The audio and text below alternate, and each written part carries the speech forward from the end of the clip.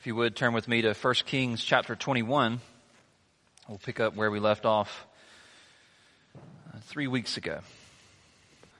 1 Kings 21, beginning in verse 1.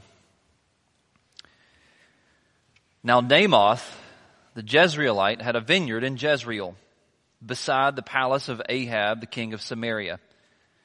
And after this, Ahab said to Naboth, "Give me your vineyard, that I may have it for a vegetable garden, because it is near my house, and I will give you a better vineyard for it. Or, if it seems good to you, I will give you its value in money." But Naboth said to Ahab, "The Lord forbid that I should give you the inheritance of my fathers." And Ahab went into his house, vexed and sullen, because of what Naboth the Jezreelite had said to him. For he had said, "I will not give you the inheritance of my fathers." And he lay down on his bed and turned away his face and would not eat food. But Jezebel, his wife, came to him and said to him, "Why is your spirit so vexed that you eat no food?" And he said to her, "Well, because I spoke to Naboth the Jezreelite and said to him, 'Give me your vineyard for money, or else, if it please you, I will give you another vineyard for it.' And he answered, 'I will not give you my vineyard.' And Jezebel, his wife, said to him, 'Do you now govern Israel? Arise and eat bread, and let your heart be cheerful. I will give you the vineyard of Naboth the Jezreelite.' And so she wrote letters in Ahab's name and sealed them with his seal. She sent the letters to the elders and the leaders who lived with Naboth in his city. And she wrote in the letters, 'Proclaim a fast and set Naboth at the head of the people. And set 2 worthless men opposite him, and let them bring a charge against him, saying, "You have cursed God and the king." And then take him out and stone him to death." And the men of his city, the elders and the leaders who lived in his city, did as Jezebel had sent word to them.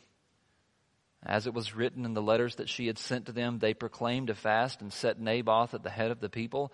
And the 2 worthless men came in and sat opposite him. And the worthless men brought a charge against Naboth in the presence of the people, saying, "Naboth cursed God and the king."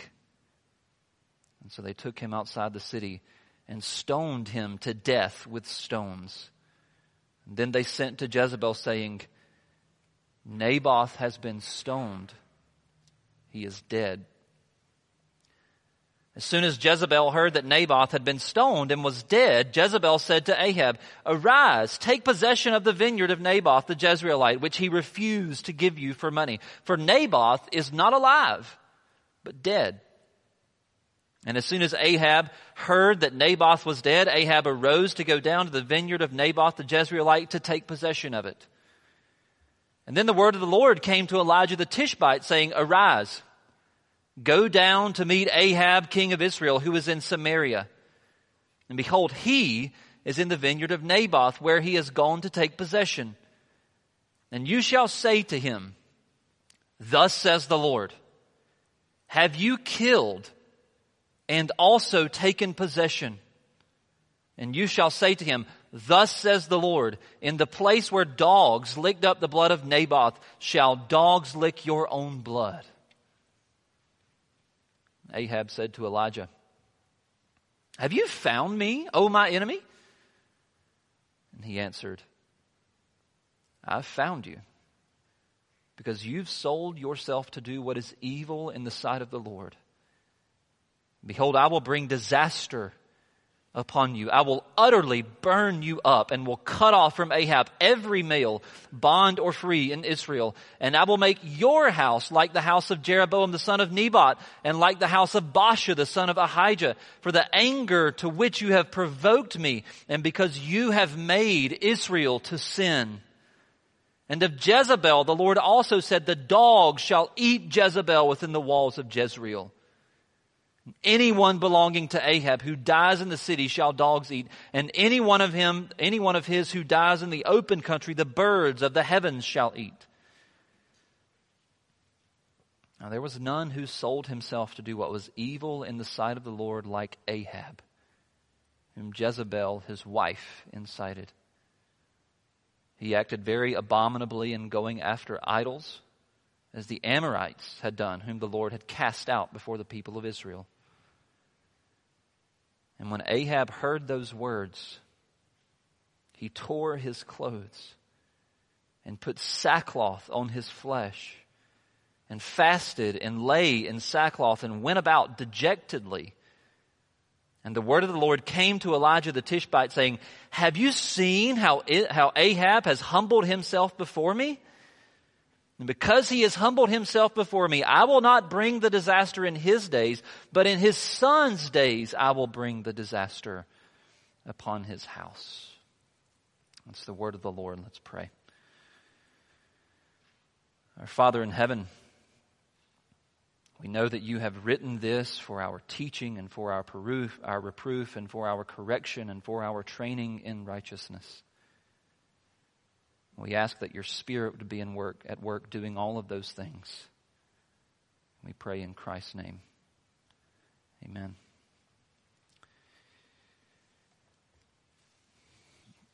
My family and I, not only from Vidalia, but my family actually grows Vidalia onions. And beginning about the first of, kind of the first signs of fall, around Labor Day or so, we go out and we plant what we call onion beds, which is basically we take onion seeds and we sow them in the ground at a very, very, very high population, like millions of plants per acre. And when those onion plants get to size, about the size of a number 2 pencil, each one of them is pulled by hand and then wrapped with a rubber band and then hauled to another field where they'll live until they're harvested. So it's transplants. Well, in order for those plants to be pulled by hand, the ground has to be moist, or else you'll pull the tops away from the bulbs and kill the plant. In order for that to happen, it has to be watered. The ground has to be watered kind of lightly, but very regularly, so that the roots actually pull out of the ground instead of ripping off the plants. When Casey and I were first married, within the first 6 months of our marriage, we lived in my great grandmother's house, which is adjacent to where my brother had onion plants planted that year. And so my dad, who was also working on the farm at that time, started the irrigation late in the afternoon, 6, 7 o'clock, close to dark. And he said, I'm going to start it. You turn it off. And so 2 or 3 hours later, I was to go and to turn the irrigation pump off and stop the pivot so that it wouldn't over-irrigate the plants. And I did turn it off, only it was about 7 o'clock the next morning. The pivot had been walking around in a circle all night long, and the pump had been running all night long. And so what we have, instead of just kind of a lightly wet dirt, was a mud hole. The onion beds were irrigated, perhaps a bit too much. At that time, things are different now. Our irrigation systems didn't turn themselves off. The pump didn't care how long it had been running, and the pivots didn't care how long they had been walking. They would just go and go and go until you either ran out of water or you went and switched it off yourself. The irrigation system, without some sort of intervention, just multiplied moisture. What we have here in at least the first half of 1 Kings 21, or what we can learn, is that passivity, when it comes to sin, just multiplies the sin. Passivity multiplies sin. The existence of passive sin in Ahab comes to no surprise. We noticed it very heavily in chapter 20, but it's especially acute with regard to this interaction with Naboth over Naboth's vineyard. And so what's going on in verses 1 through 4 is Ahab goes to Naboth and asks him to give him his vineyard. Because why? Because he wants to make it his own vegetable garden. Here at the outset of chapter 21, we already kind of have this big problem with the king of Israel, not even with regard to the passivity, but just regarding the evil nature of his request in the first place. We have this king who has everything that he wants and desires, being greedy. He wants the things from his people. He wants Naboth's vineyard. He doesn't have a vegetable garden. He wants a vegetable garden. So he goes and asks Naboth. The greed just bleeds out of the text. Not only that, but what he's asking to do with this vineyard, which is to make for himself a vegetable garden, is also evil in nature. The only other time that term is mentioned in the Old Testament is in a passage in Deuteronomy where it references what the Israelites underwent in Egyptian society, being slaves and serving the Egyptians in their vegetable gardens. So even at the outset, before we kind of get to the main part of the text, we see that this man has not changed at all. Naboth refuses his request. And so Ahab goes home and basically pouts. He goes home vexed and sullen, and he lay down on his bed and turned away his face and would not eat food. And that night when he didn't come downstairs for supper, Jezebel runs upstairs and, what's wrong with you? What's the matter with you? What are you doing? And he tells her the story. All right, because I spoke to Naboth the Jezreelite and said to him, give me your vineyard for money, or else it will please you, or else if it will please you, I'll give you another vineyard for it. And he answered, I will not give you my vineyard. And then Jezebel, perhaps asking the most probing question of all kind of the Ahab narrative, asks the question, do you now govern Israel? In other words, she's asking, who's king? Aren't you king? And the answer here, of course, is not that Ahab's king, but his wife Jezebel is king. And so she takes the matter up into her own hands. She says, I'll give you the vineyard of Naboth the Jezreelite. And so she orchestrates this plan, right? She says, she takes the king's seal and she writes a letter in his name and she sends it to Naboth's community and she tells them, declare a fast and have Naboth kind of sit at the head of the fast and then incite some worthless men to make a false accusation against him. An accusation that he has committed blasphemy, which according to biblical law is punishable immediately by death. He would be stoned to death. And so Jezebel, having come up with this plan, she sends the letter to Naboth's community in verse 11. The men of his city, the elders and the leaders who lived in the city did as Jezebel sent word to them. As it was written in the letters that she had sent to them, they proclaimed a fast and set Naboth at the head of the people. And the two worthless men came in and sat opposite him. And the worthless men brought a charge against Naboth in the presence of the people, saying, Naboth cursed the God and king. And so they took him outside the city and stoned him to death with stones. And then they sent to Jezebel, saying, Naboth has been stoned. He is dead. And so we have this horribly heinous crime having been committed by the people who were supposed to be leading the people of Israel, by the king who was supposed to be leading the people of Israel. But where is the king when all of this is going on? His name is mentioned a couple of times in verses 8 through 14, but he himself doesn't show back up in the narrative until verse 15. In other words, throughout this whole entire crime, Ahab has been absent.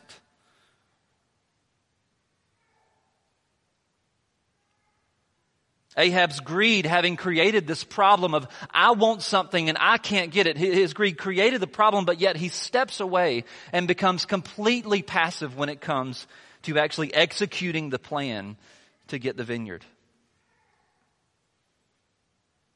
Ahab's passivity has multiplied not only his sin, but his wife's sin and the sin of the people of Israel. We see here where Ahab's sin, Ahab's passivity yields more quantity of sin on his own behalf, but also more involvement in the sin from the people of Israel. Passivity multiplies sin. And we see the pattern here, right? We see kind of how it just kind of creeps down and gets worse and worse and worse. We see what started with just a little bit of greed turns into a little bit of pouting, which turns into a little bit of passivity, letting his wife go on and do whatever she wants. And then this passivity turns into a little bit of lying, which turns into a little bit of murder. And now the blood of Naboth is not only just on his hands, it's not only just on Jezebel's hands, but it's on the hands of the people of Israel, which the Lord will confront him for in just a moment. Ahab was too passive to do the thing himself, and Ahab was too passive to put a stop to the thing itself. He knew how evil his wife truly was. Passivity multiplies sin. But I get it. You may say to me, well, Pastor, I don't really struggle with passivity, at least not in the same way that Ahab does, right? I don't have a pagan wife who's running Israel for me while I, pout and nap on the bed. That's fair enough. Ahab's a king who really, it seems like on the surface at least, who just really doesn't care. And again, you may say to me, well, Pastor, I kind of do care about things, especially my sin. I do care about it. Few of us are kind of bold enough to say that we don't care about our sin. We'd probably put it a different way. We'd put it in the category of procrastination instead of passivity. But what we know, what the Bible teaches and what Ahab teaches us here is that passivity, especially in the form of procrastination, multiplies sin. As we think that just by putting something off, that it will fix itself. We think that time might fix our temptations. We think that putting something off might fix the desires of the flesh. We think that procrastination perhaps might make me more holy. But that's not how sin works. That's not how irrigation systems work. You have to go and you have to turn them off. It's not to kind of use an illustration that's a bit more familiar. That's not how water faucets work, or at least most of them, the ones in my house. You have to actually go turn them off. They don't turn themselves off. Well, the same thing is true with our sin. Being hands off with regard to our sin, with the desires of the flesh, with the pride of the eyes, with our temptations, doesn't fix anything. It only multiplies the problem. And so we have a warning here not to procrastinate our sin, not to put off dealing with it, not to be passive with regard to godliness. Why? Because sin is a serious thing. So serious that it requires condemnation. And though Ahab was passive regarding his kingship and ultimately his sin, God would not be passive with regard to Ahab's condemnation. God was not going to copy Ahab's behavior. All right, and right after Ahab goes and takes his vineyard, it seems like the word of the Lord comes kind of almost immediately to Elijah. And when it comes, we notice right offhand that this word of the Lord is not oriented towards helping Ahab. Right? It's not oriented towards, announcing a drought so that Ahab might repent of his sin and turn to the Lord. It's not oriented towards battle instructions and promises that he would win his next war against the next nation like we did in chapter 20. It doesn't take very long to realize that this is a word of condemnation. Condemnation for what, though? What God tells Elijah to go and say to Ahab in verse 19. And then subsequently what Elijah the prophet of the Lord says on behalf of the Lord in verses 20 through 24. It has a noticeable pattern to it. All right, verse 19. Thus says the Lord, have you killed and also taken possession? Which is followed by, and you shall say to him, thus says the Lord, in the place where the dogs licked up the blood of Nahath shall dogs lick up your own blood. There's a pattern there. The same pattern we find in verses 20 and following, right? Ahab said to Elijah, "Have you found me, O my enemy?" And he answered, "I have found you because," here's the important part, "you have sold yourself to do what is evil in the sight of the Lord." Which is followed by the judgment, right? There's this pattern that Elijah, or that God, through Elijah, announces to Ahab himself. And it's the pattern of the identification of sin followed by the condemnation of Ahab. The identification of sin followed by subsequent judgment. Verse 19. God accused Ahab of killing, which is a verb that's ripped right out of the sixth commandment. Accused him of killing and taking possession.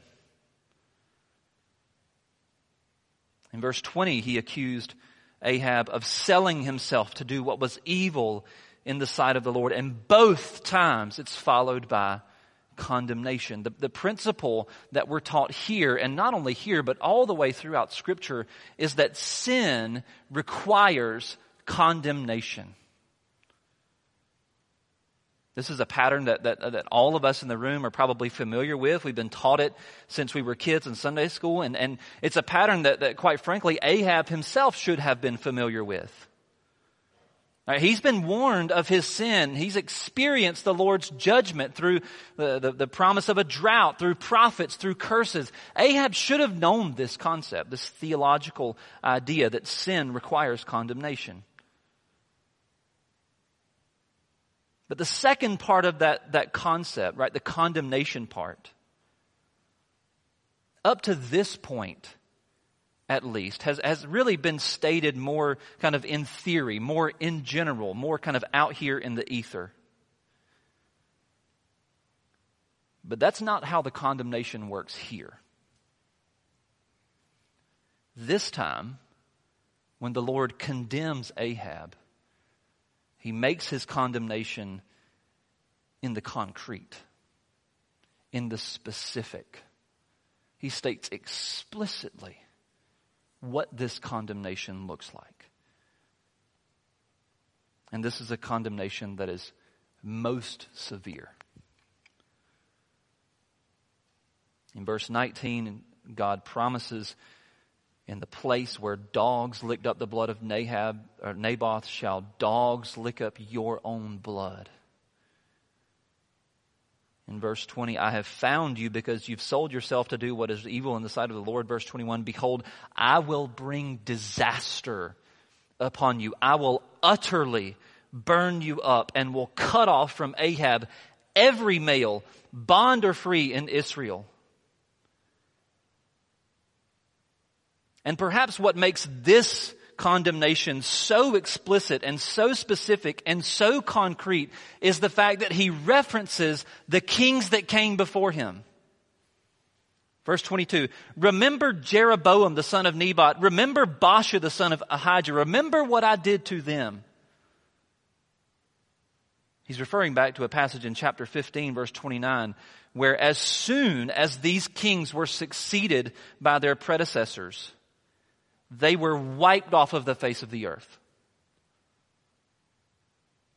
All right, Baasha, when he succeeded Jeroboam, he left to the house of Jeroboam not one that breathed until he had destroyed it, according to the word of the Lord that he spoke by his servant Ahijah. This condemnation, there's no guessing about what's coming.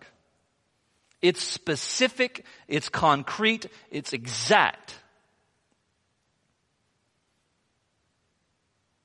He not only stops there, but he continues in verse 23. "The dogs shall eat Jezebel within the walls of Jezreel."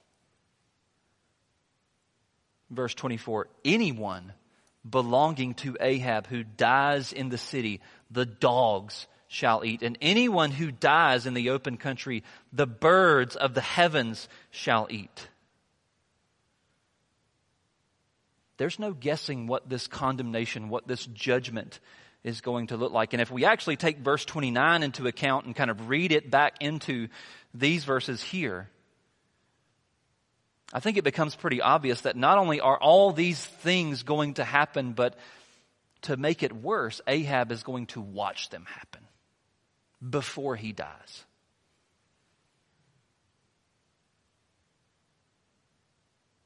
Sin requires condemnation. And what we have here is condemnation presented before us in the concrete. And I think, like Ahab, we can sometimes kind of become disconnected with that theological concept.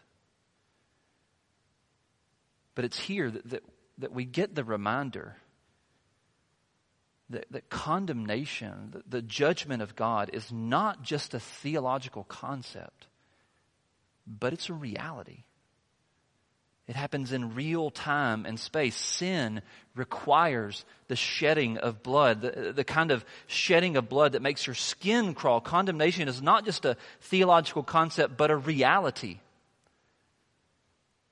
And it should be a reality that reminds us that God does not deal passively with sin like we may deal with him sometimes. The explicit nature of the condemnation here is a reality that reminds us of the dangers of treating sin with passivity, of treating sin with procrastination, of procrastinating the things of God, our calls to holiness and our calls to godliness in general. Instead of dealing passively with sin, God deals with it at the maximum level of force. Sin requires condemnation.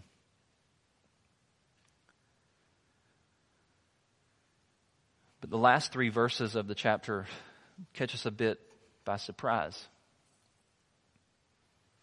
Yes, sin requires condemnation.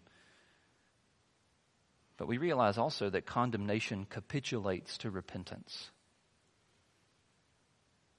In verses 25 and 26, we're reminded of Ahab's wickedness. Just kind of at the both ends of the Ahab narrative. We have in chapter 16, at the end of chapter 16, this banner. Ahab was the most evil of all the kings of Israel, and he did what was evil in the sight of the Lord and provoked the Lord to anger. And here we have it right here again in verses 25 and 26. A reminder just how evil this man was. There was none who sold himself to do what was evil in the sight of the Lord like Ahab, whom Jezebel, his wife, incited. Again, he doesn't get to escape his relationship with his wife. Verse 26, he acted very abominably in going after idols as the Amorites had done, whom the Lord had cast out before the people of Israel. And then in verse 27, we learn something most surprising.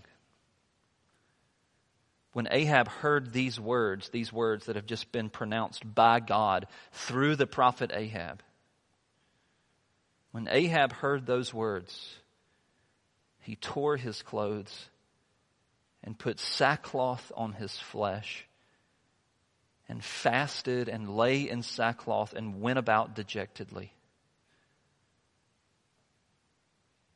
Text is pretty obvious. Ahab changes. But immediately our hearts kind of flood with doubt.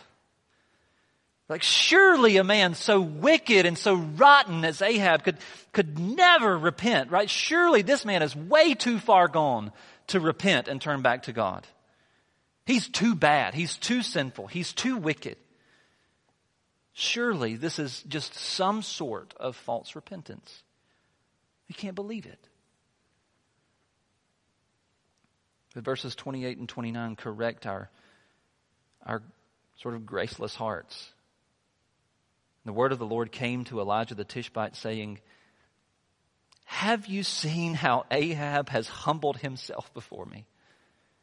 If there was any person on the face of the earth who would probably doubt Ahab's repentance and doubt the ability of this man to turn to the Lord, it was probably Elijah. And the Lord comes to Elijah and says, "Have you seen how he has humbled himself before me?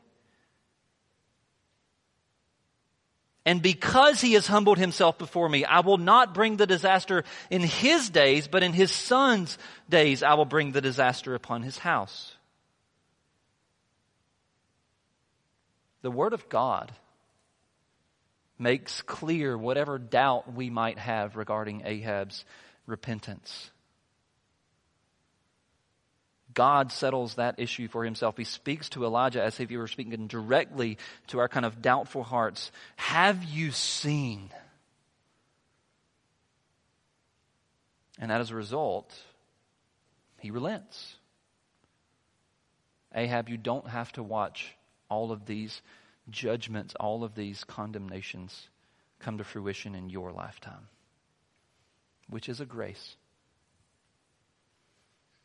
Condemnation capitulates to repentance. God condemns, but at the same time, he calls all people everywhere to repent, to call on the name of Christ, that they might be saved. Repentance is always an option for God, with God.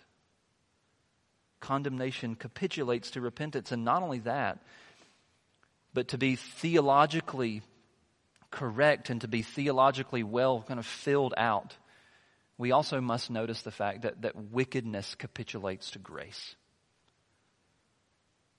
There's a reason for the placement of verses 25 and 26. Look at where your ESV has parentheses around them, because it's the author is drawing us back to the fact this was a wicked man who was helpless and hopeless, save in the grace of God. But God intervenes. Wickedness capitulates to grace. We know that from this particular story, as wicked as we have seen this man be, in fact, in the first half of the chapter, again, remind you, he's been accused by God of murdering an innocent man just on behalf of his greed, just on behalf of his wants. But by the end, we realize that there is no sinner so wicked that God cannot change him. That's the climax of the chapter, the fact that there is no sinner so wicked that God cannot change him.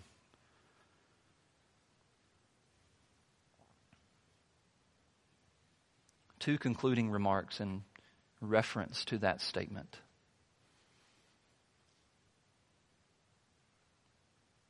We've all been hurt and saddened by those who have given themselves to their sin. We've been hurt personally throughout our lives. We've been hurt as a body. But you need to be reminded of something. There is no sinner so wicked that God cannot change him.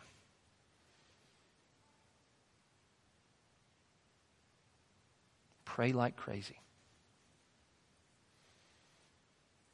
Second remark. There is no sinner so wicked that God cannot change him.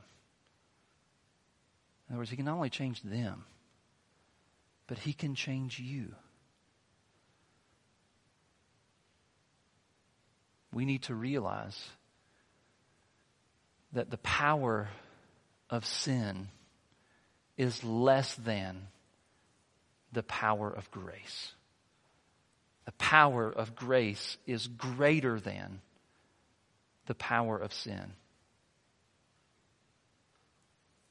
Whether it refers to Ahab, whether it refers to those whom we love, or whether it refers to our own sanctification, the power of grace is greater than the power of sin. Let's pray.